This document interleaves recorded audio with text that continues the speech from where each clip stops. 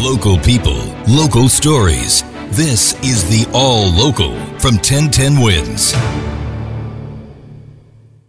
I'm Bridget Quinn, and here are today's top local stories. The heartbreaking farewell to the man who left a Major League Baseball career to serve his fellow New Yorkers as a Port Authority police officer. The funeral is underway for Anthony Varvaro, killed in a car crash Sunday morning. He was on his way to a 9/11 ceremony. Our Carol Dioria live now for Newsline from Our Lady of Good Counsel Church on Staten Island. Carol. And so I'm outside the church. The funeral mass is actually going to be starting at about 10:30. But there are, I would say, 1,000 police officers lined up here on Victory Boulevard outside the front of the church, all ready for this very sad day. And I guess what we need to say about this police officer was he was a down-to-earth person. So first, as you mentioned, Bridget, he played Major League Baseball, mostly for the Atlanta Braves. Then he joins the Port Authority Police Department in 2016. And then he continues. He gives back to his community. He coached the Snug Harbor Little League Baseball team here on Staten Island. In fact, I'm standing outside the church and I'm looking at 22 young teenagers. These are the members of that Snug Harbor Little League team whom he coached. They're standing here very politely and seriously in their khakis and polo shirts, and they're here for him. And the superintendent of the Port Authority Police Department said this is the kind of person they want for the police department. Someone who knows how to be a really good cop and someone who gives to the community. He was just a model person, and that's why they had him. His most recent assignment was as an instructor in the Port Authority Police Academy. He taught other people to do what he did. And so today, a very final farewell. It begins at 10:30. Carol Dioria, 1010 Wins Live, outside Our Lady of Good Counsel Church. And Carol, you mentioned he was a coach to those kids, also children of his own, right? Oh, yeah. He has 4 young children and a wife. And interestingly enough, they frequently start a GoFundMe page. It has now has about $350,000 in that GoFundMe page because they're young and they have to go through their whole lives, and the mother is going to have a lot of responsibilities raising them. And so hopefully this will help, and she probably has a mortgage on the house. There's going to be a lot ahead of her, and so this will give them a good start. All right, Carol, live there on Staten Island. We thank you, Carol. An update now on migrants arriving here in New York City, on Martha's Vineyard, and at Vice President Kamala Harris's residence. First, with the city's homeless system stressed because of the busloads of migrants from Texas, is Mayor Adams considering a change to the city's right to shelter, guaranteed by the courts for more than 35 years. Adams says the city's practices need to be reassessed. A spokesman later clarifying, saying, "We are not trying to get rid of right to shelter. Right to shelter is law." Well, this morning, the mayor is in Hell's Kitchen at a city resource center. Our Samantha Liebman is there and joins us live. Sam. And Bridget, Mayor Adams this morning highlighting how the city is assisting asylum seekers. A floor of the Red Cross here set up with nonprofits and city agencies providing help, including legal services, school enrollment, and health care.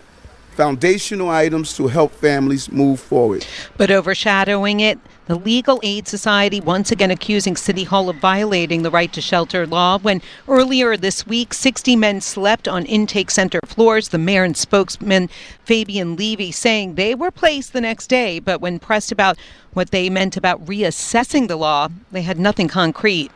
We're going to look at the practices that have been put in place that we're not legally required to do. The practices. There's a multitude of practices. We're going to look at them, and then we will circle back if we have enough.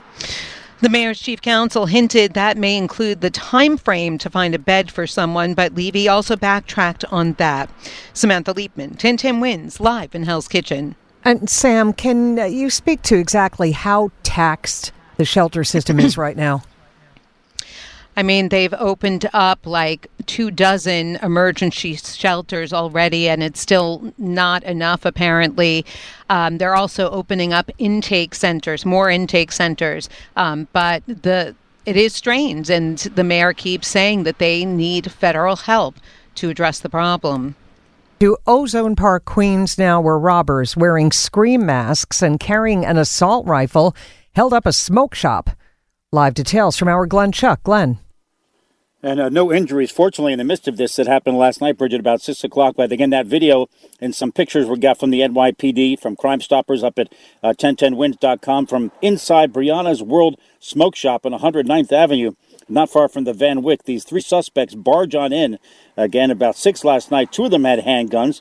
The other, as you will see in this video and the pictures, that assault rifle with that mask that you mentioned, the ghost face mask from the movie Scream, as a disguise. Now, the people inside terrified, as many as a dozen customers, Bridget. You'll see in this video, the customers and employees seen in the video putting their hands up in the air as these thieves then take about $3,000 in cash from the register that's on a glass case, and then 2 smartphones from 2 of the employees. We are told, again, nobody was hurt, but an intense manhunt to try to find them.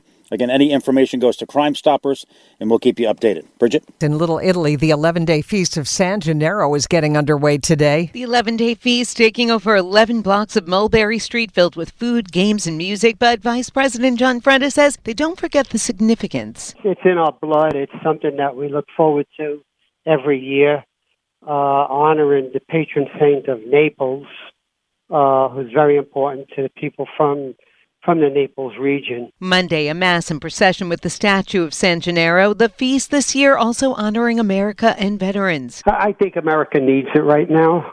The divisions in America are so strong, and it's problemsome. And of course, there's also fun, which includes pizza and cannoli eating contests. We want everyone to come to this feast, enjoy it, have a good time. The feast continues through September 25th. Samantha Leapman, 1010 Wins in Manhattan. A Queens man has been charged with punching a Jewish man in the face while yelling anti-Semitic comments at him.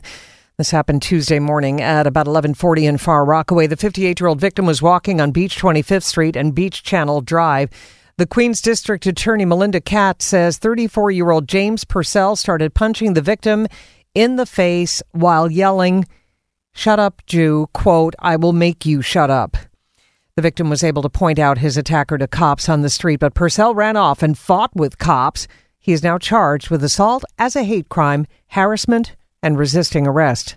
The City Council is launching not one but 2 investigations into the water crisis at the NYCHA Jacob Riis houses. One is focusing on a timeline on when NYCHA learned about supposed arsenic poisoning in the water at Jacob Riis and how that was communicated to residents. The second will center on other water quality issues at NYCHA developments. The city says the positive arsenic tests at the Jacob Riis houses were faulty. But even though the crisis appears to have been a false alarm, there are still questions about how it was all handled. Thanks for listening to the All Local from 1010 Wins. And for the latest news, traffic, and weather, tune to 1010 Wins, visit 1010wins.com, or download the Odyssey app to take us wherever you go.